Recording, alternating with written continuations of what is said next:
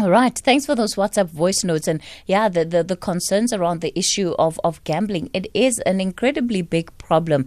And, they're people who lose houses, who lose cars, especially when they are in that high of needing to just have a win. Almost anything can be off the cards. And we'll certainly see what are the ways we can explore that conversation further. Well, let's turn our attention into this now. A report into the economic impact of the sugar tax has revealed a negative impact on the industry and on the economy. The report revealing that 16,621 jobs have been lost, and it has also resulted in a decline of investment to the economy of 653 million rand. Well, let's speak to Lawrence Mbalati, who is the head of the Healthy Living Alliance, HEALA. Lawrence, good morning to you and thanks for your time. Good morning, also Katie and SAFM listeners. Yeah, let's just reflect on this report that was tabled before NEDLAC, and it's really about the economic impact of the health promotion levy on the sugar market industry. And we know that it's a report that was also commissioned by NEDLAC to really just take a holistic view of what the impact of this tax has been on the industry. Thank you very much, Kate. And I think it's important to take a step back that when the sugar tax was implemented in 2018, April, government had clear intention of curbing sugar consumption. And it's resulting, underlying conditions such as obesity and diabetes, which sugar is at the center of. So I think one thing about the study, I haven't seen the study, I'm not sure if you have seen, I've just seen reports from the sugar industry, propelling one narrative of job losses. I think it's important to look at, it will have been awesome if the study had looked at the holistic approach, as you have said, in terms of has the sugar tax been working as one part, and government wanted to commission this study to look at the unintended consequences that may have been there, because I think we know that the sugar tax works. We've seen studies showing South Africans are eating less and drinking less of sugar. I don't want to be presumptuous and say that we know that the sugar tax works. So, as part of a member of an institution that is working in the industry, what is the research that you would be looking at to try and give you a sense of whether this tax has actually done what government intended for it to do? So number one, Kathy, is the tax was introduced to reduce overconsumption of sugar. So there have been two studies that have confirmed that. One was done in Langa, in the township in Cape Town, and another one was done in Soweto. And both studies have shown, the one in Soweto have shown like a 50% reduction in the consumption of sugary drinks.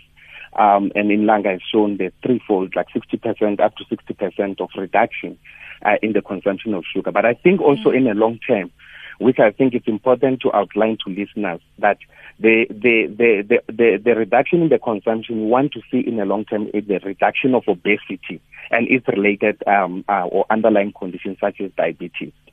So the reduction has been in the sugary drinks, but of course we know that people can consume other things that have a high sugar content. Yes, and I think that's why as Healthy Living Alliance we have been also been campaigning for government to implement a clear warning labels, because we understand that almost in every diet case from your breakfast the food that we're eating has a high level of sugar. So in the diet. So I think it's important, that point that you are raising, that that's why we are also calling for the labels, for clear warning labels on the products with a high level of sugar, salt, and fat content.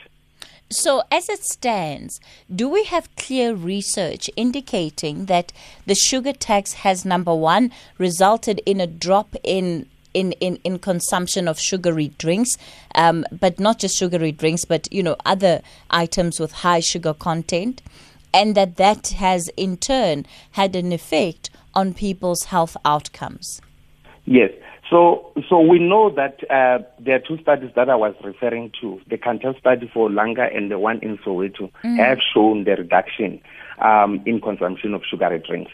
What we don't have in the study is the consumption of sugar in the other diet that we take, from breakfast, from your Kellogg's, from your every other products that we are eating. If there has been a reduction. But that's why we're saying, because many of us, we don't know what's in our food. And as a campaign for HEALA, we have been actually calling for government to urgently implement, the warning labels, just like in tobacco. And I think it's sad, Kate, because the harms of overconsumption of sugar is not pretty known. Right? So from growing up, we have always been fed with sweets and sweetened food as something that we have actually grown up to get addicted to. So I think it's important that, as part of a holistic approach, including raising awareness, to mention that it's unsustainable, to create the demand of sugar by feeding people or by encouraging people to take food or diet with high content of sugar. What do you make of where the industry, the sugar industry is, and the impact that this tax has had on the industry? Look, we sympathize particularly with the small scale farmers, the sugarcane growers, but the industry has been talking about diversifying. It's not sustainable to expect that the sugar industry will be sustainable by people eating food with high content of sugar. I think there is a need to urgently, this is an opportunity for the sugar industry to urgently look at diversifying, biofuel, ethanol. There's a high demand for fuel, for aeroplanes and other things. And I think these are at the capable hands. Government has already introduced the master plan to support, the industry. In terms of any intended consequences. Remember, this industry has been, on its knees, due to cheap imports of sugar from Swaziland, the competitiveness of the market, droughts and other challenges. So I think it's important that the industry can just have a holistic view in terms of how can it sustain itself, including to urgently diversify, to other uses of sugar. Without the figures that show that this tax is having a direct impact on reducing the obesity levels in this country, do you think that there is still a case for the tax to be implemented in its current form? I think there is, Kathy, the case for an increase, and I think we have been speed firm in terms of calling for a 20% as recommended by the WHO and as it initially intended by Treasury to implement. Because I think over 4.5 million kids are living with diabetes in South Africa, and most common one, 90%, is type 2 diabetes, which is from sugar diet. I mean, the cost to the economy as well, because I think it's important that we don't have one narrative when we look at the holistic view of what the tax is intended to. It's in billions of rands in terms of actually treating people with diabetes, treating people who are amputated. So the picture doesn't look good. If you look at COVID-19 and people with severe symptoms and casualties and deaths, it's people who are living with diabetes. So it's important that South Africa take all reasonable steps and measures to combat the overconsumption of sugar, which is at the center of the obesity and the spiral level of diabetes. And many people, me and you, because we have not been sick, we have not tested for diabetes. So these are the people who usually present at hospital when they're already sick. It's a question of costs versus benefits. The sugar tax, is it producing the result that was intended? Perhaps you can also call in and tell me about whether or not, since the introduction of this tax, you've actually been eating less sugar. Have you been eating less sugar since, or less sugary products since this tax has been put in place? I'd love to hear your thoughts on this particular matter, because the industry is complaining. The industry is saying, look, we are being obliterated as a sector. Like I said, 16,000 job losses in the overall economy related to the sector since this tax was implemented? And when it comes to, the decline in the sugar industry's gross value added contribution, this is to South Africa's GDP, that's down by 1.19 billion rand. It's a lot of money, The total reduction in terms of the contribution to South Africa's GDP declining by 2 billion rand, and this is for the year 2018. So do the costs outweigh the benefits? I'll take your calls on 011 714-2006. Bongi Thomas, our TD. Bongi, has the sugar tax, are you eating less sugar because of the sugar tax? Yes or no? She's kind of waving, shaking her head. So I'll take that as a no. And I suppose that's a big issue. How do you gauge the efficiency of this tax with the limited studies, Lawrence? How do you gauge the efficiency of this tax? I think it's important that we must understand that obesity prevention strategies are much more in the long term. So as much as it's easy to gain weight, it's not easy to lose weight, to give a practical example. So we know that for like a 5-year period, 5 to 10 year period can be a good time to assess the impact on obesity.